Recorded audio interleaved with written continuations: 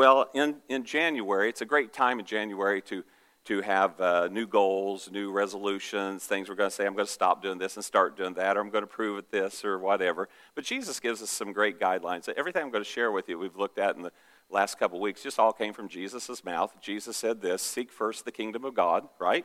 Seek first the kingdom of God and his righteousness. And so that's a priority for the believer.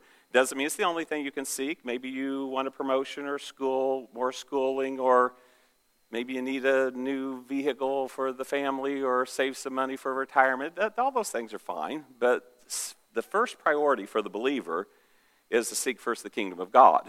And so I think so many believers have Jesus somewhere in their top 10. But I want you to encourage you today. Put him on the top of the list, and he will help take care of everything else on the list. And so Jesus gave us a directive: seek first the kingdom of God and his righteousness. Then he gives us a couple of other things.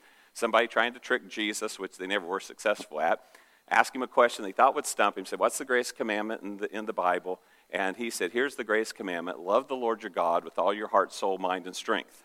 And there's a second commandment like it: love your neighbor like you love yourself. So there's something we're told to do. And we're supposed to seek him. We could say it like this if we forget. Is it heart, soul, mind? What is it? Okay, let's just say it like this. We are to love the Lord deeply and love the Lord completely. You'll find if you share your faith with people that you'll run into some people that when you talk to them about Jesus, they'll say, if you just would point blank ask them, it's not the best way to lead in the conversation, but are you a Christian? They would go, yeah, sure. I'm a Christian, because in their mind, but we're not just supposed to love the Lord in our mind, but with all of our whole being. So our actions, our attitudes, our behaviors, our choices, our priorities, our preferences, all those things, we need to start loving the Lord deeply with our whole being and love our neighbor like we love ourselves. And Jesus defined, who's your neighbor? Any other human being. Any other human being on planet Earth is a neighbor, so we're to love them. And then he gave us an assignment and a mission. He said, all authority in heaven and earth has been given to me. Now go ye. So we are to go in partnership with Jesus. It's a co-mission. We are commissioned by Jesus to go on mission, on assignment. And so we're to make disciples of every people group on planet Earth. We're to baptize them in the name of the Father and of the Son and of the Holy Spirit. And we are to teach them, this is what Jesus was speaking, and teach them to obey everything I have commanded you. So we're to teach people what Jesus commanded, what he taught, what he shared. And then he says, and I'm with you always to the very end of the age. So he starts out saying, I'm with you. He ends saying, I'm with you. And so we're on mission together with God in our lives. And so I want to upset your apple cart a little bit. If you think you're, a teacher, a farmer, a homemaker, a doctor, a nurse, whatever, first, you're not. The first thing you are, if you're a Christian here today, is a believer. That's the first thing you are. So the first thing you are. You wake up every morning. Now, as a homemaker, a nurse, a teacher, first, you wake up as a believer in Jesus. And then we are to take who we are in Christ to work, to school, to play, wherever. And so he becomes a priority in our lives. And we do everything we do for the glory of God. If you're a plumber, you get up every day and go do what you're called to do for the glory of God. And so we have this mission. But we have this mission, and we're letting the light of Jesus shine out of our lives, and we're telling people about the Lord. And by the way, you don't have to be aggressive and obnoxious. You should not be the person that all the work and all the school wants to run away from. You should be the person that you have figured out and worked and practiced through trial and error sometimes how to connect with people with the good news of Jesus Christ. And so you take that. But I do want to tell you, not everyone's always excited to hear your story about Jesus. Not everyone is, and by the way, first of all, if there's anything about your life that convicts them, they will not like that. Because none of us like to be convicted. But it is part of the work of the Holy Spirit to convict us of sin and of righteousness. And that's not a bad thing. Let me tell you why it's not a bad thing. Because sin produces, does anybody know what? Sin produces death. And so our loving Savior says, I don't want you to be full of sin, because sin will start popping up and killing different areas of your life. It may not literally kill you, but it kills different areas of your life, relationships, whatever, because of sin. So love says, I want to tell you the truth, how you can back out and go a different direction away from sin, because Jesus came to give you life, and that to the fullest measure. And so but if you start sharing your faith or talking about the commands of Jesus, you will probably hear the world chant to you one of their favorite verses. It may be the only verse they know, and it's actually a legitimate verse. It's just not in context. And they will say, if you happen to challenge them on anything, well, the Bible says you shouldn't judge. You're not supposed to judge. You're not the judge. You're not this. But the truth is, we all judge. What we need to figure out, how to judge rightly, how to judge righteously, how to judge correctly. Many, many years ago, a person called us up and said, I want to meet with you and with Darlene. And the next words out of their mouth was, don't judge me. Okay? So I said, well, it wasn't my heart to judge the person. So when we got together, they told us that they were a single person having a sexual relationship with their married boss. Now, I want to ask a question. And we don't have to be mean, but do we all understand that's not right? Okay, I just want you to know that. And so when people say, don't judge me, everybody pretty much would, even people who don't even believe there's a God, would say, that's not a good thing. That's not a good thing. So we all judge stuff.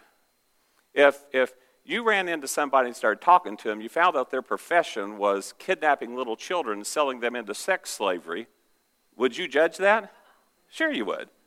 And if they said, hey, don't judge me, I love the Lord, you'd be going, I'm a little confused about that. And you would judge that. And so would 99% of the people in the world. So we're all designed to actually judge. In fact, we saw a couple weeks ago, the Bible says, Paul told us, said, don't you know that you should have the capability of judging things, situations and people. You should have the capability of judging them. And he said, don't you know you're going to judge the world, Christians? That you're going to judge angels? So we're called by, the whole counsel of God is that we're supposed to judge, but judge righteously. And there's a difference between being judgmental and critical and mean and holier than thou and self-righteous. You got that?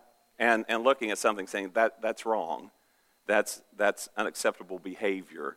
And so we need to learn as Christians, how do we do that correctly? So you'll be told Jesus never judged. And then generally when I'm in conversations, people say Jesus never judged anyone. Not true. They'll say Jesus never imposed his beliefs on anyone. Not true. But you'll hear that all the time. You can just look at different things in the Scripture. Let me ask you this. Do you think Jesus was judging? Righteously. Not self-righteously, but righteously when he looked at the scribes and Pharisees and said, you're of your father the devil. You're like whitewashed tombs. They're painted up pretty, but inside you're full of dead men's bones. That's pretty judgmental. He looked at the crowds who were listening to the scribes and Pharisees, and he pointed at them and he said, hey guys, unless your righteousness exceeds that of the scribes and Pharisees, you will not enter the kingdom of heaven. Wow. 2 for 1 on that one. They're not making it to heaven if they continue on their path, and you're not going to make it to heaven if you follow their path. So now he's not imposing in the sense he's forcing them, but he is saying this is the way. They're living wrong. Don't live like that. Remember the guy who was rich and he was a farmer and he had another bumper crop and he said, I'm going to tear down my barns and I'm going to build bigger ones. Jesus told this story. I'm going to tear down my barns and build bigger ones, and I'll store up goods for myself for many years. And I will say to my soul, eat, drink, and be merry. You got goods for many years. And Jesus said, you fool, this night thy soul shall be required of thee. And then who will get those things that you have stored up for yourself? And he said, this is how it will be for anyone who is rich in the world, but not rich towards God. He said, what can a man give in exchange for a soul? What is the value of a person's soul? So he said, nothing should stop you from going after eternal life. The rich young ruler, money has your heart, sell it all, come follow me. The rich young ruler left because he was rich and it made him sad. And guess what? Jesus loved him. So what the Bible says, Jesus loved him and was telling him the truth, loved him. Even to the Pharisees and the Jewish people that he appeared very harsh to, the Bible says on the triumphant entry in Palm Sunday that he stopped and he looked over Jerusalem and he wept over Jerusalem. He said, oh, have longed to gather you under my wings as a hen gathers her chicks, but you would not.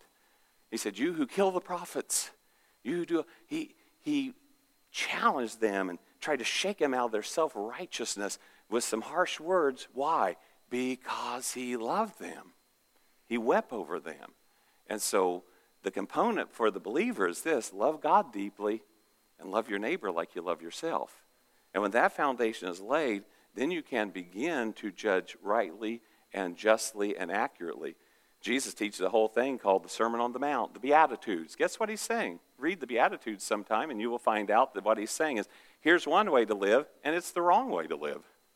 Here's the right way to live. And so Jesus was, maybe imposing is a bad word, but he was saying, here's the way you ought to do life. Why was he saying that? Because he loves us. Because he wants us to experience life to the fullest measure. So I just called today's message, How to Judge. It was humorous to me. How to judge? Everybody says, you can't judge. Well, yeah, we can, but we got to learn how to do it as the Scripture says. And when we are self-righteous and holier than thou, remember also Jesus tells a story that a Pharisee walked into the temple. He walked into the temple to pray. And I like how the King James says, it says, the Pharisee prayed unto himself. I like that because in my mind, it's like, he wasn't praying to me, God was saying. He was praying to himself. And he said, I thank you, God, that I'm not like other men. I thank you that and he begins to rehearse all of his rule keeping. He says, and I especially thank you that I'm not like that sinner over there. And that sinner over there, Jesus said, could not even look up to heaven. It says he was down on his face before God, and he couldn't even look up to heaven, and he beat his chest, and he said, God, forgive me, a sinner. And Jesus said, this guy left justified. The self-righteous man did not. So there's a way to judge rightly.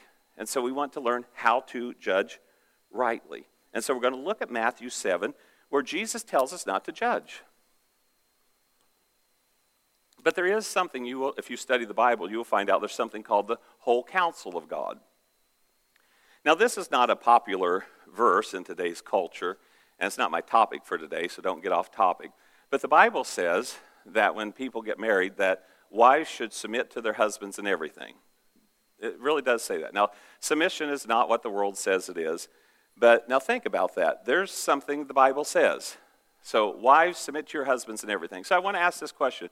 If today I told Darlene, hey, honey, we could use a little extra money, would you take one of the spare bedrooms, since the kids have moved out, and start a meth lab?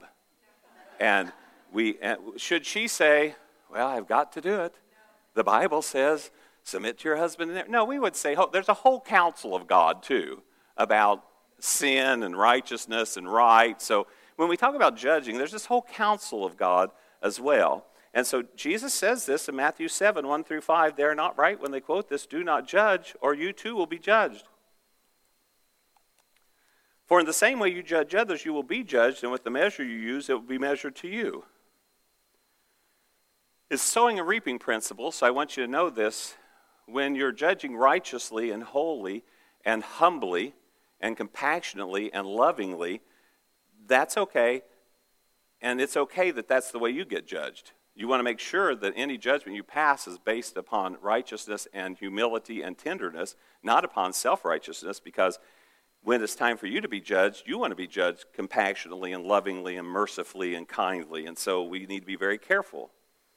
And then it says, why do you look at the speck of sawdust in your brother's eye and pay no attention to the plank? For those of you that plank, what's it, log, stick. Why do you pay no attention to the plank in your own eye?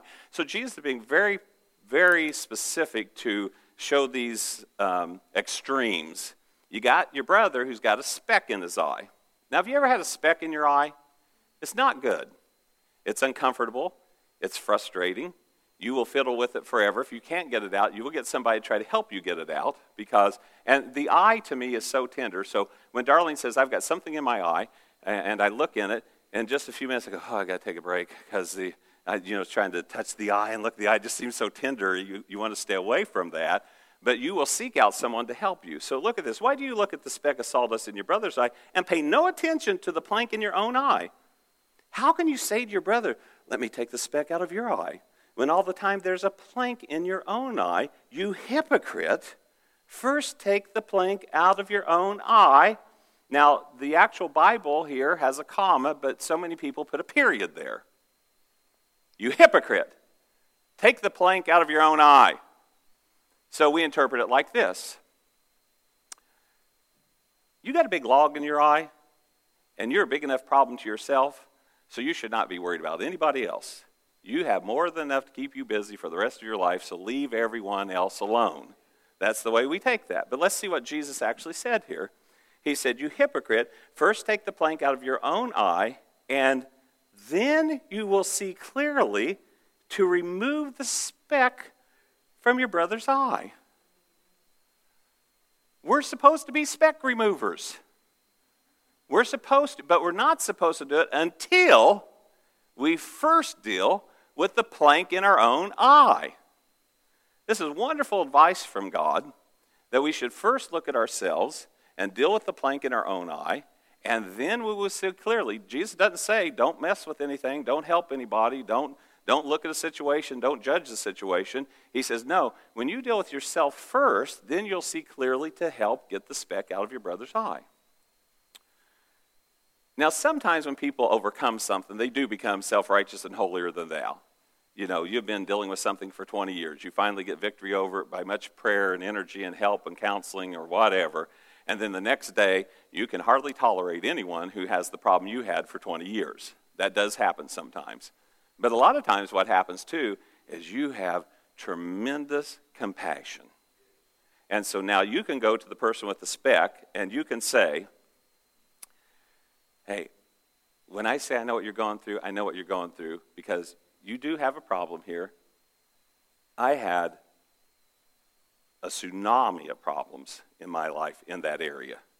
I know how hard it is. I know how tough it is. I know the prayer it takes. I know the help it takes. I know all that. I want to compassionately help you, humbly help you, kindly help you, because I know that speck is an annoyance in your life that you want to get rid of, and I want to help you if I can, if you will allow me. That's a totally different spirit than being self-righteous, holier than thou, judgmental, condemning, and just an otherwise nasty person. If we'll deal with ourselves first, it should produce compassion in our lives for others who have struggled.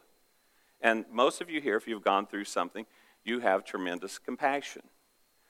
Rick Warren and his wife, they lost their son many years ago to suicide, and he said, never waste your pain. And he has a compassion and an ability to minister to people who have gone through that because he really knows what that pain is like. Some other person will say, I could imagine maybe, I don't know. And honestly, their help may be wonderful help that they could give, but there's something about knowing that person has gone through what I've gone through that opens up an opportunity for ministry. So I want to encourage you, judge righteously. And then I also want to encourage, because I want to pause here for a second, because it's real easy to look over that, but I do want to challenge me and you.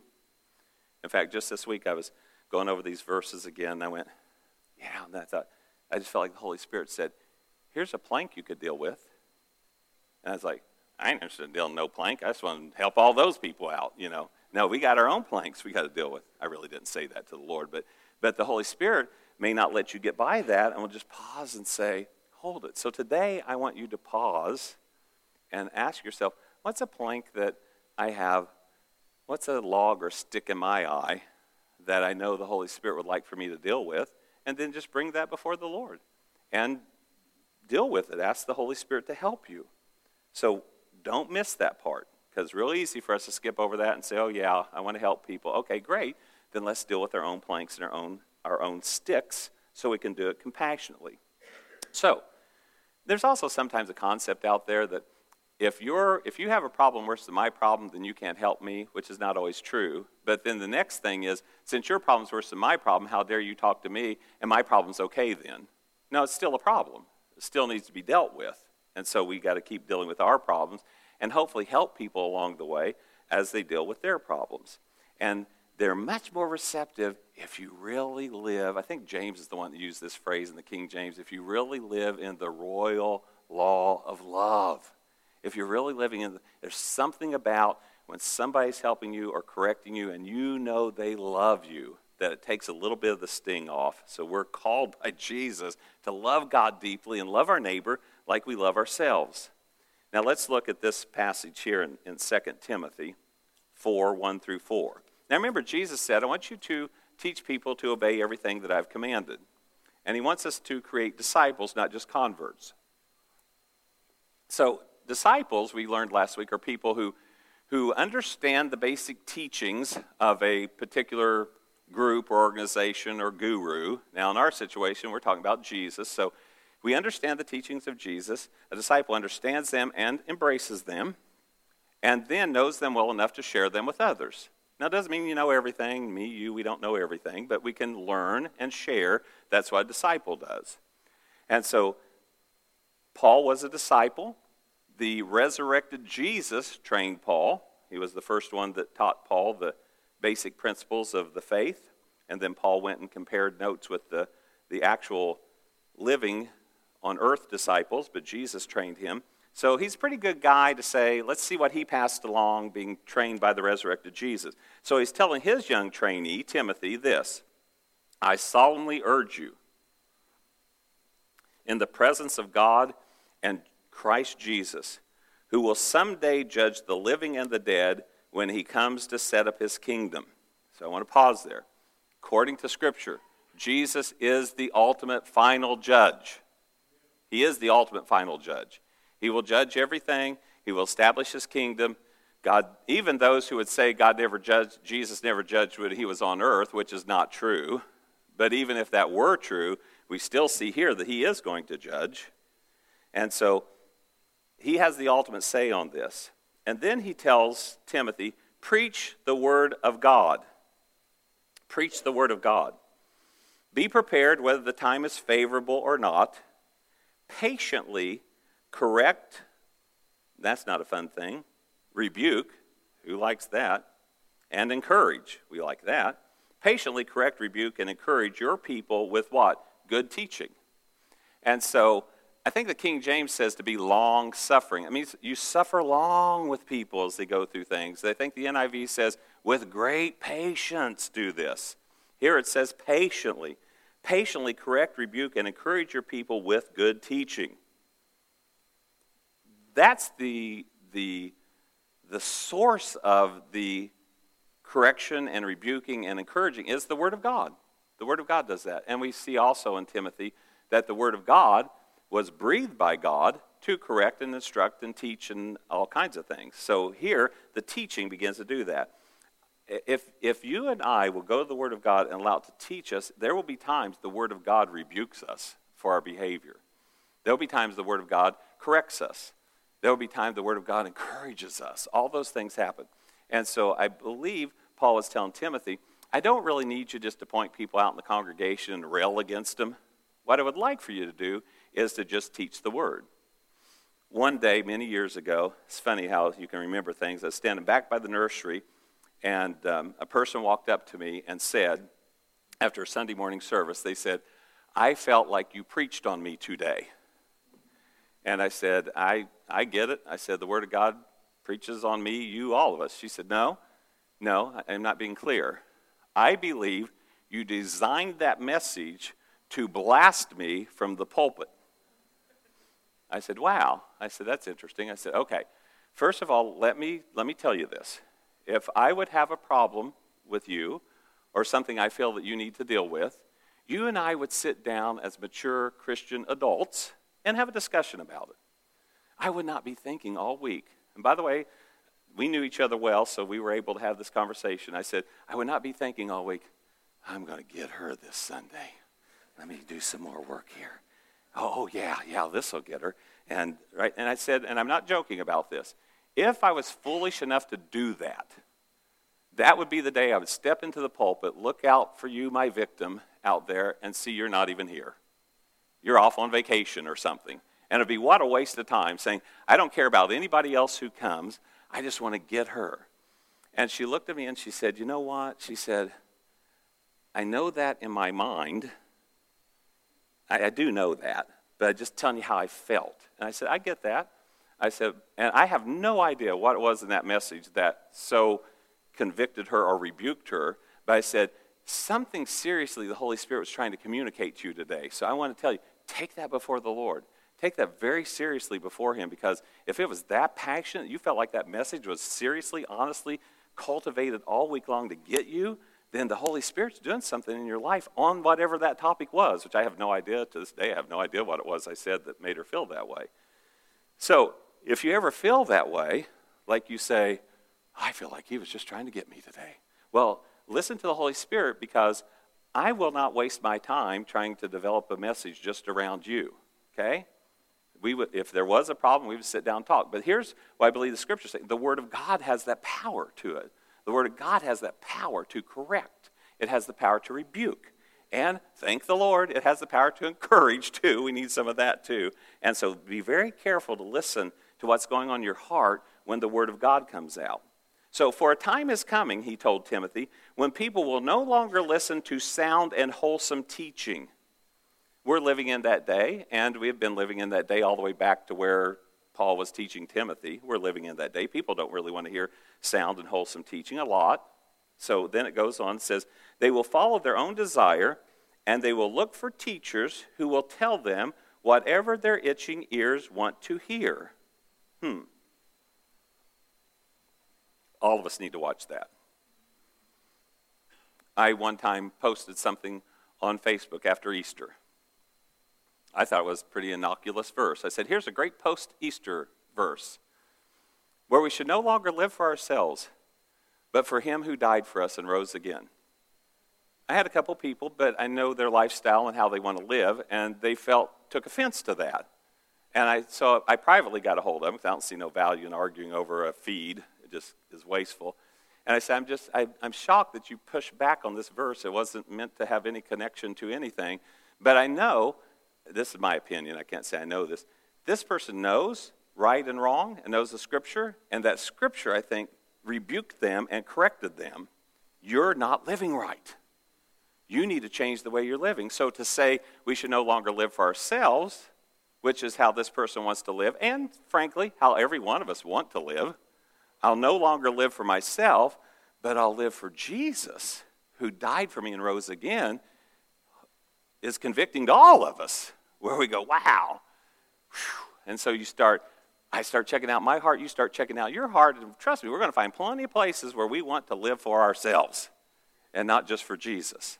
And so the Word of God has that convicting or that rebuking or that encouraging power, and we need to be sensitive to what the Holy Spirit's saying. Otherwise, we will say, you read something like, take up your cross and follow me, Jesus. And I don't want to hear a preacher talk on that. Let's see what else we got.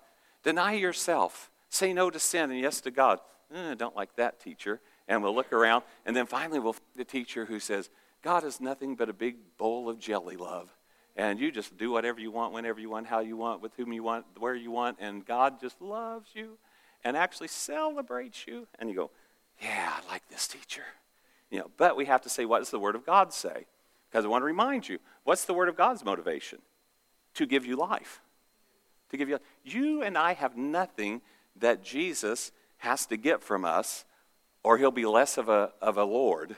He is God Almighty. Whether we reject him, receive him, do whatever, his goal is to pass life along to us. So, when we look at this, we say, okay, if we're supposed to be like Jesus, let's find out what Jesus was like. So let's look at this in Matthew 11, 28 through 29. This is Jesus describing himself. Come to me, all you who are weary and burdened, and I will give you what? Rest. Wow. There's no other God saying that. All the other gods of the world say, come unto me, and I'll give you some assignments. They're actually, and I call them cults, but there are religions in the world that have some Jesus sprinkled into it, but in order to stay saved, you have to do a lot of work. And if you're not doing the work that you're told to do, you will lose your salvation. So, now I was tempted one time to teach a works gospel because I wanted to get some things done around here. I thought, boy, if I just dangled hell over them, if they didn't, clean the church, maybe. But I said, no, I might as well just stick to the Word. But there are organizations that you will not go to heaven if you're not doing these certain works. Well, Jesus said, come unto me, all you who are weary and heavy laden, I will give you rest. I will give you rest.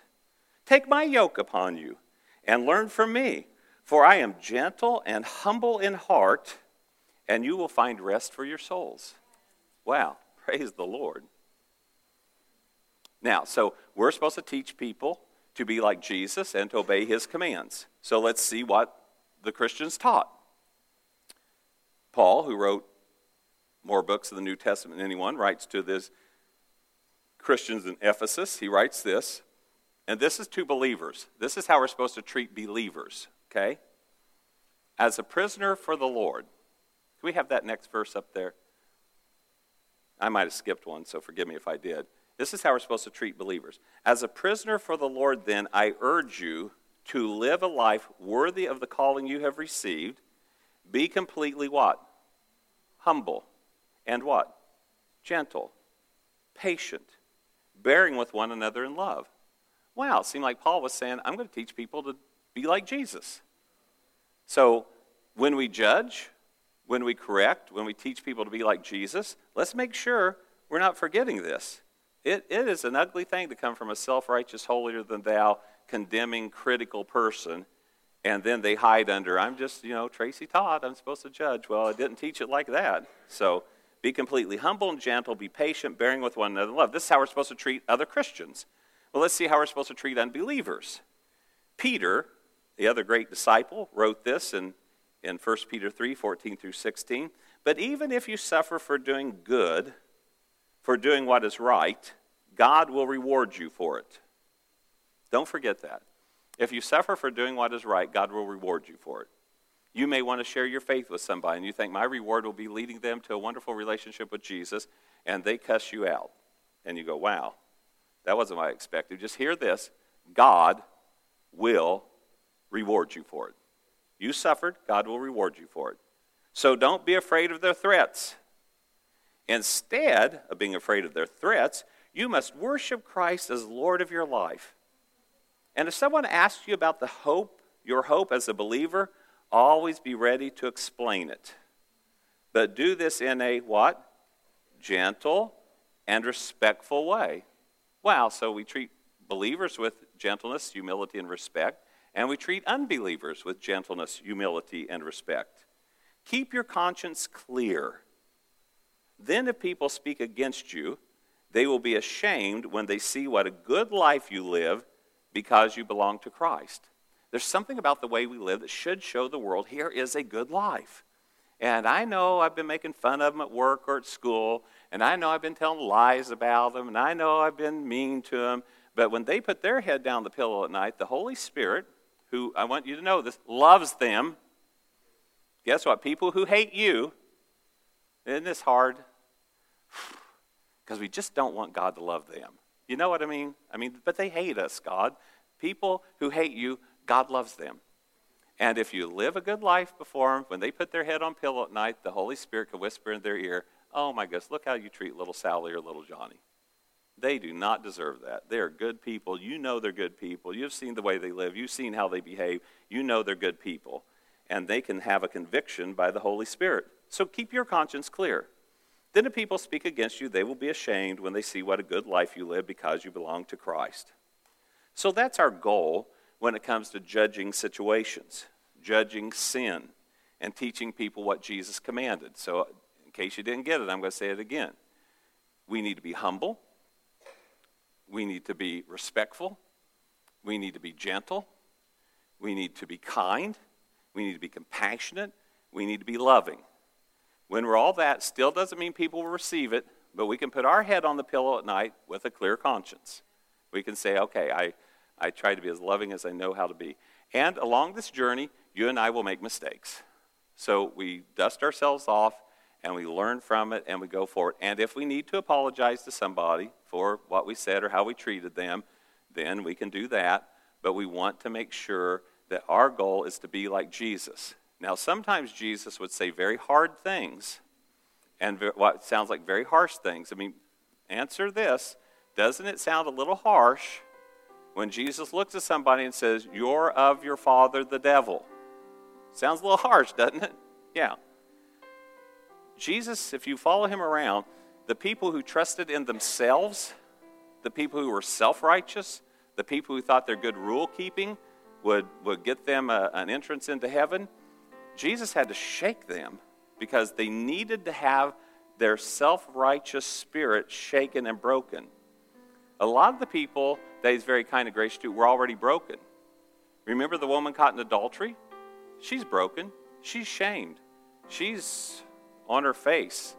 And Jesus did not have to break any self-righteousness in her, but he did tell her, he said, I don't condemn you either. All your condemners are gone, and I don't condemn you either.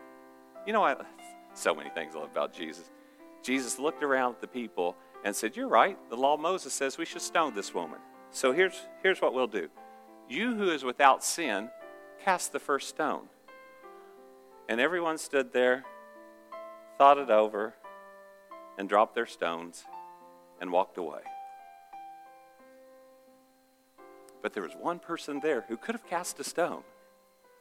There was one sinless person in the group that could have threw a stone. But he said these words to her, neither do I condemn you. But it doesn't end there either. For those who say Jesus never judged, Jesus never told anybody how to behave, he looked at her and said, now, go and sin no more. Other translations say, go leave your life of sin. Why? Because there's a better way. There's a better way. And that life, she knows it too. It doesn't produce living. It doesn't produce life. And Jesus wants to produce life. So as we pray today, and we're going to extend this topic for one more week, because I want us to see how, if we do this right, church, if we do this with the love of Jesus, it could change the world around us. It could change how they see us, how they see Jesus, which is much more important, not how they see us, how they see him, because we need to model what Jesus modeled. And I am convinced of this. If we taught the gospel Jesus taught, if we lived the life Jesus told us to live, wow, it would just spark revival and renewal and a spiritual awakening in our hearts, homes, and in this land and in this world.